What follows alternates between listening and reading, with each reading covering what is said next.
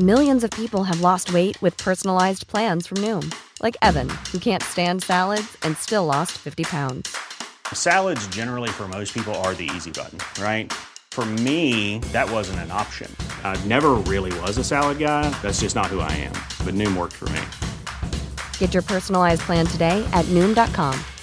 Real Noom user compensated to provide their story. In 4 weeks, the typical Noom user can expect to lose 1 to 2 pounds per week. Individual results may vary.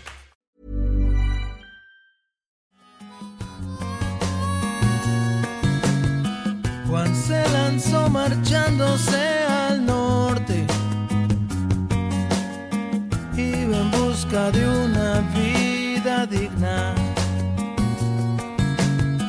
cruzando México por valles y por montes, iba Juan lleno de fe.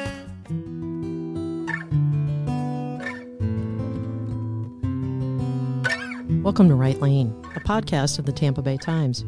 Each week, Times reporter Lane DeGregory discusses your stories and answers your questions. The focus is on craft. My name is Maria Carrillo, and I'm the enterprise editor at the Times. Recently, Lane wrote a story about a man named Victor Becerra and his family. First, listen as she reads it, and then we'll tell you more about it. Today's topic, Victor and Maria. They cried at the airport, huddled by the tram to the terminal, choking on their goodbyes. I love you. Call us. I'll miss you, Mama. Maria Martinez Rivera, then 33, shouldered her backpack and wiped her eyes. She'd not been apart from her husband in 16 years, not since she left Mexico and came to Clearwater to be with him. She'd never been away from their children, not even for a night. She was taking the baby with her. 6-month-old Erin was strapped to her chest. Her other children, ages 14, 10, and 8, clung to her. On that morning in late April 2018, she didn't want to leave. But she knew for her family to move forward, she had to go back.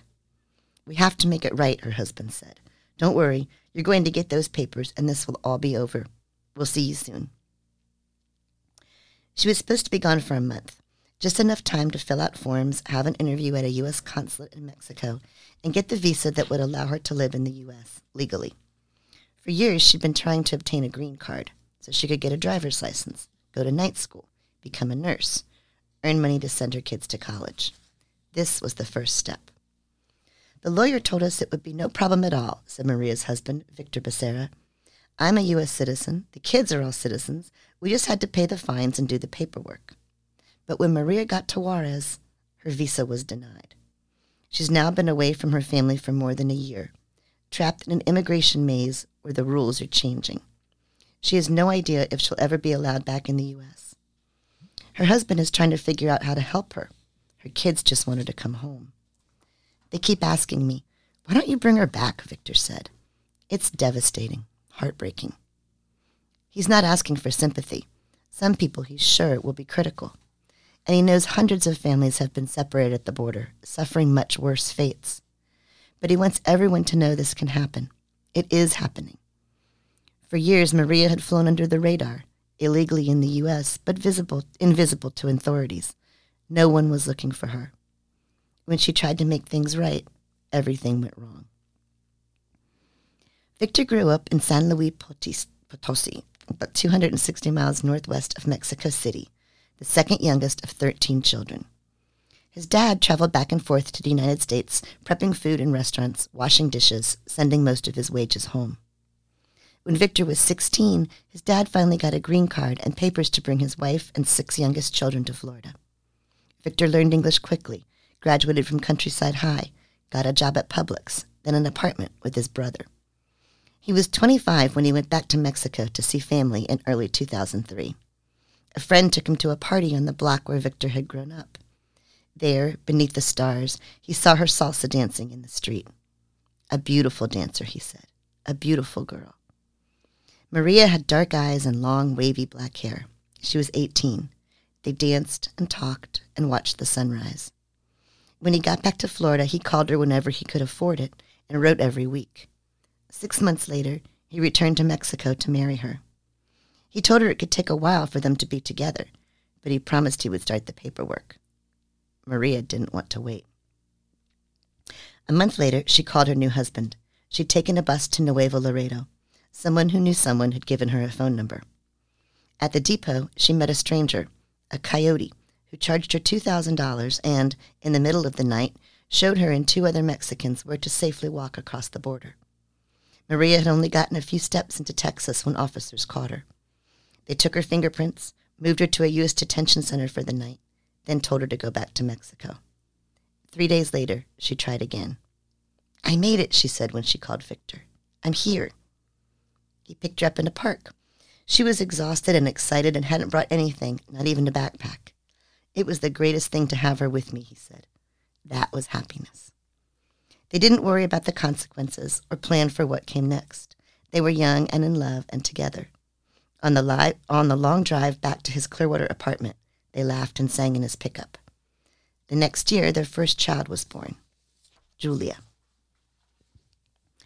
Victor got a new job building custom trailers, a new apartment across from the warehouse where he works, and an interview with immigration officials. On December 12, 2007, 13 years after moving to the U.S., Victor became a citizen. He took Maria to a Chinese buffet to celebrate. Her favorite food, he laughed. That night, he slid the certificate into a thick black frame and hung it on his bedroom wall, where he sees it first thing every morning and last thing every night. Of everything he's done, he said, he is most proud of that. Over the next decade, Victor and Maria talked to a dozen immigration lawyers. They spent more than $10,000 trying to navigate the complicated process. Maria petitioned for alien relative status. They waited and prayed and waited some more. They had 2 sons, Manuel and Gabriel. Maria took English classes and looked after the kids. Victor kept working full-time for Express Trailers, where he makes $14.75 an hour, about $30,000 a year. "Victor's one of the most reliable employees I have," said General Manager Dan Linden, who's worked with him for a decade. "He never complains. No one even knew about his situation here. He's just an honest, hardworking, family-focused father who's trying to take care of his kids the best he can." In early 2017, Victor and Maria met with an attorney from Catholic Charities who helped them fill out Form 1601A, a provisional unlawful presence waiver. If immigration officials accepted it, she could get a visa and apply for a green card. Another son, baby Aaron, was born that September. 2 months later, the U.S. Department of Homeland Security approved Maria's application for a waiver. All she had to do was take her health records and family income tax returns to U.S. officials in Juarez. The earliest interview she could get was 6 months away. As soon as Maria's plane took off that morning, Victor and the kids started planning a party for when she returned. They'd have a picnic in the park with balloons and all sorts of pastries, and a magic marker poster saying, "Welcome home, Mama." Victor was at work on May 22, 2018, when Maria called. She had just left the consulate. She was sobbing. He couldn't tell if her tears were happy or sad. It took her a while to cough out the words. "What are we going to do? We'll never be together again." At the interview, Maria had told officials she'd crossed into the U.S. illegally. Twice. She'd told them she'd lived in Florida for nearly half her life. Her husband and 4 children all are American citizens. She said she's never been arrested, doesn't drink or do drugs. She told them she was trying to make up for her past so her kids can have a better future. Then an interviewer asked whether she got food stamps in the U.S., and she got scared, Victor said. Maria had heard that President Trump didn't want immigrants like her getting public assistance. So she lied, Victor said. And of course they knew the kids had gotten help. Victor and Maria haven't talked to a lawyer since her visa was denied. They don't have money to hire one. They aren't really sure what to do. People who came into the U.S. illegally travel back to their native countries so that American embassies can forgive their unlawful presence, said St. Petersburg immigration attorney Ahmad Yazkan. If they find other reasons you're inadmissible, they can require another waiver. The form Maria got from immigration officials said she was denied under Provision 212A4, public charge. That's a new thing, the lawyer said. Even if your kids are citizens, if you don't have an income, they fear you will become a public charge. Though Maria's husband works full-time and pays taxes to support public assistance programs, she was banned from coming back into the U.S. because her family got food stamps. That rule has been on the books for decades, lawyers said, but recently the interpretation has changed. Officials now are barring people who received any government help rather than trying to determine if they might become totally dependent on public assistance. In 20 years, the government has never enforced this, ever, said Shirley Sadaji, an immigration lawyer in Elgin, Illinois. It's just one more obstacle to the immigrant becoming a citizen or even getting back into the country. Sadaji has never met Victor or Maria, but when she heard their story, she said, "Are you kidding me? This guy is a U.S. citizen. He has 4 U.S. kids. I can't even imagine what he must be going through." On school days, Victor rose at 5 a.m. to wake the kids, feed them breakfast, and get them to their bus stops. He built trailers all day in the hot warehouse, where some coworkers wore ball caps saying, "Make America Great Again," and listened to Rush Limbaugh radio. He got home just in time to pick up his children and try to figure out what to do about dinner. He didn't know how to cook. He couldn't afford to take them out to eat. He's been sending Maria $200 a month for her and the baby. And if Maria gets a chance to apply for another visa, he wants to prove that he and the kids haven't been getting food stamps.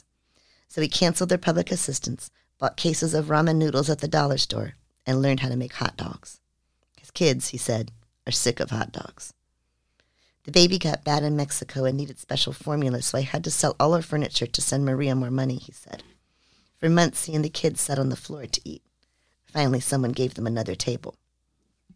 Maria missed her children's birthdays. She didn't get to see an art exhibit that included Julia's drawings or help Manuel build his toy starship. Without his mom, Gabriel stopped speaking Spanish. Without his siblings, Aaron has grown up never hearing English. The family FaceTimes every night before bed. It's been so terrible for all of us, but especially for Julia, Victor said. She's had to grow up fast. Julia is 15 now, a rising sophomore and honor student in Gibbs High School's art program. She wants to be a fashion designer and fills sketch pads with ideas for dresses. For the last 15 months, she's cared for her 2 brothers, helping with their homework, reading to them. She misses her baby brother, and especially her mother. She hasn't told her friends. She doesn't want to open herself or her family to judgment. All the responsibilities not having my mom for emotional support. It's been hard, she said. But the worst part? Not knowing what's going to happen. Overwhelmed, panicky, vulnerable, worried, sad. That's how Tampa psychologist Ruben Ayoyo described Victor after Maria had been gone a month.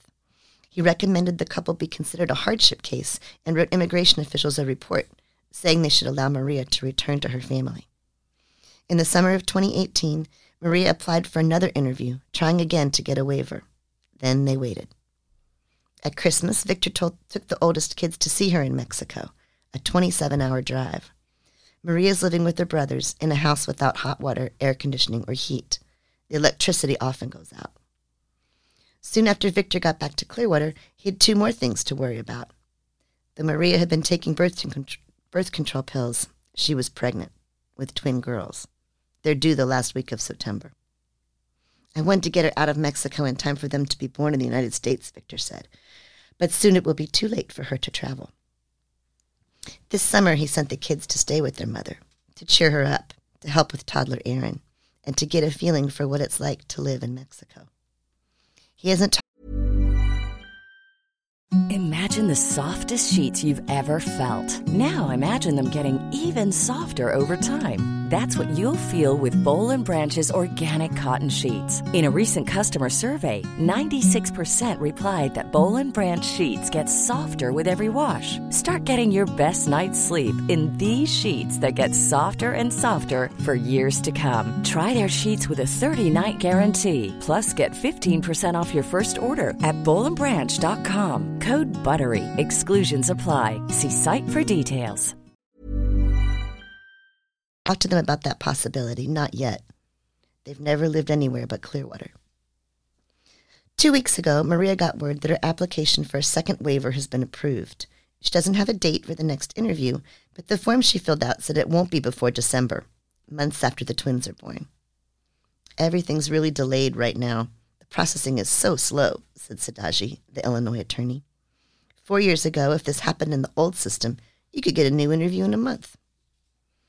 Victor left for Mexico on Friday to bring the oldest kids back to Florida to start school.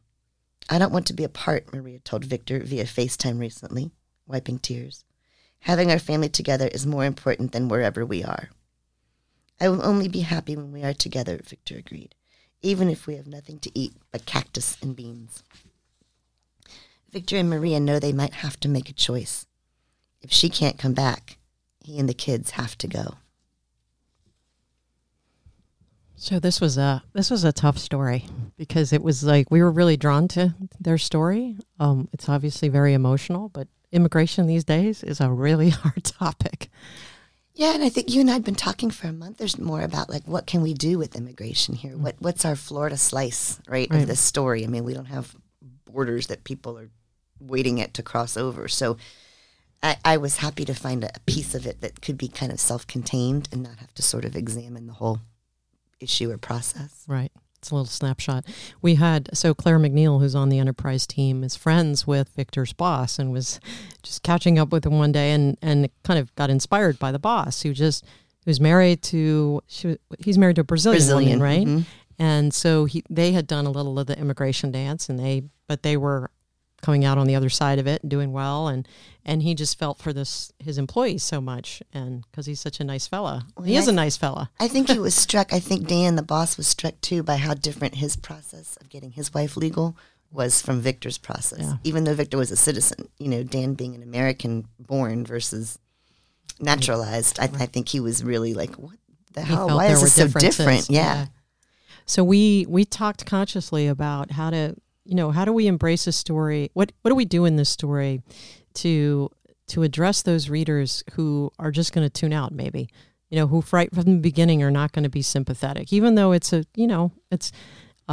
you take politics out of it or you take however you feel about it out of it, it's a story about a family that's separated and that's difficult. And then he actually gave us a way to do that. Victor did, right? Because you talked about that. You talked specifically to him about what would he say what does he think? And what would he say to people, right? Yeah, I kind of prepped him like I do my people sometimes about there's going to be some haters, especially in the comments. There's going to be people saying mean and negative things, and I want him to be prepared. But he had definitely thought that through already. And it was real help. I mean, you were helpful in helping me figure this out too, because I think I was really worried about like people just dismissing him as, another illegal immigrant. Who cares, Right. But I think having his perspective and his realization that was going to be a thing was helpful in terms of like setting up the haters when they were going to come anyway.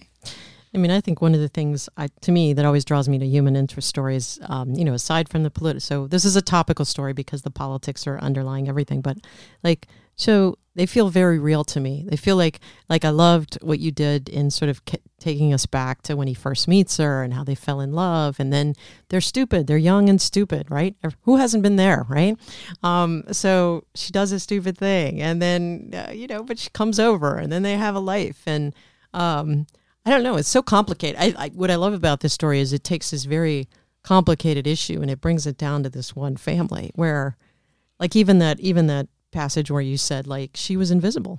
I mean, really, they came out from the shadows themselves to try to make things right. That was something I really was drawn to. They didn't get caught, because somebody was after them. They were trying to fix things, and then it just made it worse. And I think there's something inherently sympathetic about that. Yeah. So we were talking about how we were trying to find immigration attorneys because really the Times doesn't do a lot of immigration stories. We are not, we probably should. I'm not saying we shouldn't. It's just we're not a border state. It hasn't been one of those issues. We have a lot of folks who came from Puerto Rico, of course, who are Americans after the storm, but we're not a border state. Nobody has that beat. Yeah, no, and nobody has that beat here anymore. So, but we were trying to find immigration attorneys, and I had picked a card up at the Cuban restaurant down the street, and I gave that to Lane. That's how we found one of these guys. Yeah, I had actually called the attorney they had from Catholic Charities. I thought I'll just use their attorney; he'll be fine. And after 9 phone calls and him not returning my call and crickets on the other end, I was like, we need an expert. So Maria had this card from the Cuban restaurant, and then another woman you guys have heard Leonora Lapeter Anton on our podcast here. She sits in our cube and is on our team, and she said, my college roommate's a big time ass immigration attorney in Illinois. So that's how we found her as well. Experts can come from anywhere, right? Yeah. So we tried to make it very, it is a story of a family. Caught in all of this swirl, but very much about the family dynamic. And actually, we were really drawn to the girl. I mean, and I think that's still a fascinating story, is being a 15-year-old who's born in this country and, caught in this situation. And we were thinking too, like, she's the one that probably a lot of people would be sympathetic to because she had no control over anything that happened. Right. And I just thought it was heartbreaking that she couldn't tell her friends. Victor was talking about how one of the things that helped her get through was she had this great group of friends in high school, but she couldn't even tell them that her mom was no longer there. Didn't even try to explain it to anybody. I thought that was so sad. What do you think of his I know you spoke to it a little bit, but his motivation in telling this story? I mean, he said, like, he just wanted people. I don't think he thought that anything would come of this story necessarily, right? Because he was pretty realistic about. I mean, I guess he was hopeful, but I don't think he thought that it would help him necessarily. I just think he wanted to throw this out there as a cautionary tale, like, hey, other immigrants, if you decide to become legit, don't speak up, turn yourself in, here's what might happen. I mean, because like the attorney said, this hadn't happened in 20 years, and all of a sudden everything's changing in the way they enforce these archaic laws, Which was an interesting to us too, that in the middle of everything, it's not like, the targets are changing, the rules are changing. So they probably did get legit advice at some point along the way. People were actually telling them what seemed like the right thing to do. And then the rules changed. Well, even what did we spend on this story? 2 weeks, maybe 3 weeks, including the writing and editing. Yeah. Even in that amount of time between the time that Shirley, the attorney, said, they've never done this before. Right, then the rules came out. The rules came out, and there was a front page story about, like, hey, we're changing the interpretation of these rules. And I was like, oh, we kind of broke news. No, we were first. Our story was first. Yeah, we kind of broke the news that, like, this is happening now. Which, not that it was a news story, but, it was definitely on the cusp of what was changing. So you're such an empathetic person anyway. When you're talking to this man, I'm sure you're, like, wanting to lean over and give him a hug and, like give him $20. What do you do? How do you, how do you put that wall up, or do you try to put up a wall? That was my first inclination, was, can I just, like, help Julia while her mom's gone? Like, I'll adopt her. No, I cried through a lot of that interview. I really did. And he was pretty emotional, which I didn't necessarily expect. Did John Pendergraph cry? John didn't sit through that big interview with us. So. He came to the warehouse to take trailer pictures, but he probably would have cried if he'd been there. But then we went back to, he told us, he FaceTimed with his family every night. And so, of course, we were like, can we be there? And that was the time I think it got John, when Maria was on the iPhone on the other end speaking Spanish. I couldn't understand her, but John could. And that's when John finally started getting emotionally involved, But I thought, how are we going to talk to Maria? I can't interview her, and I could call her, I guess, long distance, but having her on FaceTime and watching him interact with her, and then she's like, you want to talk to Julia? And here's Julia, and pan around, here's the baby. It was nice to have that moment, that not just for reporting the scene, but actually to do a bit more interviewing, One thing we didn't sort of hammer, we sort of let it be subtly.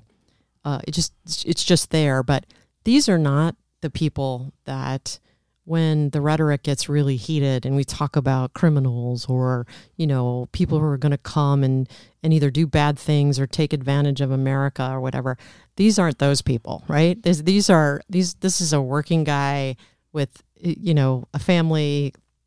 All these kids are American, so I feel like we consciously we didn't sit there and stop the story to say, hey, these people feel like they're sort of outside the swirl of everything that's just gone on, but they are. That's what makes it so difficult. They're not causing any problems necessarily. I mean, yes, they were taking food stamps, but does that mean that in a generation or two they would be, all these kids are going to be contributing to this country? I mean, exactly. I mean, and who can fault them for taking food stamps? He's working. He's got all these kids. He's paying into the system, But I think, we background everybody before we write about them, obviously. So I knew these guys had zero criminal record. And I don't think I was thinking that I'm going to ask him, do you do drugs? Do you drink? But the very first thing he said, and the very first thing Maria said was, we are really good people. We don't do drugs. We don't drink. And I thought that was also kind of sad that they knew they had to try to justify to justify that, or to put that assumption to rest, before they even told their story. They wanted people to know they weren't those bad Mexicans that Trump talks about. What's the update? Okay, so I talked to Victor this morning. One of the things I truly, truly love about being a reporter is when things happen because of my stories, even though I didn't ask for anything to happen. His boss set up a GoFundMe account after the story came out, so we were able to link to that on our story. They got $3,850 donated, including $1,000 donated from another immigrant who said he totally saw himself in that story. Most of that money he used to pay off the hospital costs for having the twins born in Mexico. Because the twins were born early. The twins story were born said they early. were due in late September, but they were quick. They were born August 20th, Valentina and Victoria, and they stayed in the hospital for a while. They were preemies and they were both on oxygen. So all that GoFundMe money, I don't know what he would have done without that because that paid off their hospital bills. But the other good thing that happened was that Senator Charlie Crist, who used to be our governor here in Florida, had someone from his office contact Victor and Victor's boss and me, and they were able to pull some strings and get her appointment moved from the end of December to early November so she can go back to the consulate in Juarez then and re-petition to come back to the United States. He said this morning, that's great, they want to get him back as quick as they can, but they don't have the money for the paperwork to process all these papers for his wife and the two babies now. It's going to cost about $2,500 more. And he's been out of work for a few weeks because he was traveling back and forth. So the money is really a big issue, especially because they're not on food stamps anymore. And then they told him it was going to take at least 6 months to process the paperwork if they approve the waiver. But they're hopeful, at least. There's some hope where there wasn't before, really. They're hopeful. And it was a good reminder to me as a journalist, like politicians and elected officials read these stories. I couldn't have made a difference for them with calling the consulate, but the senator can. Right. All right. On that note, if you have a question for Lane on this story or any others, or would like to suggest a podcast topic, please email it to writelane@tampabay.com. That's WRITELANE @tampabay.com. Join us next week on Wednesday morning for the next podcast. This podcast was produced by Monica Herndon. Music was composed and performed by Dan DeGregory. Thanks for listening.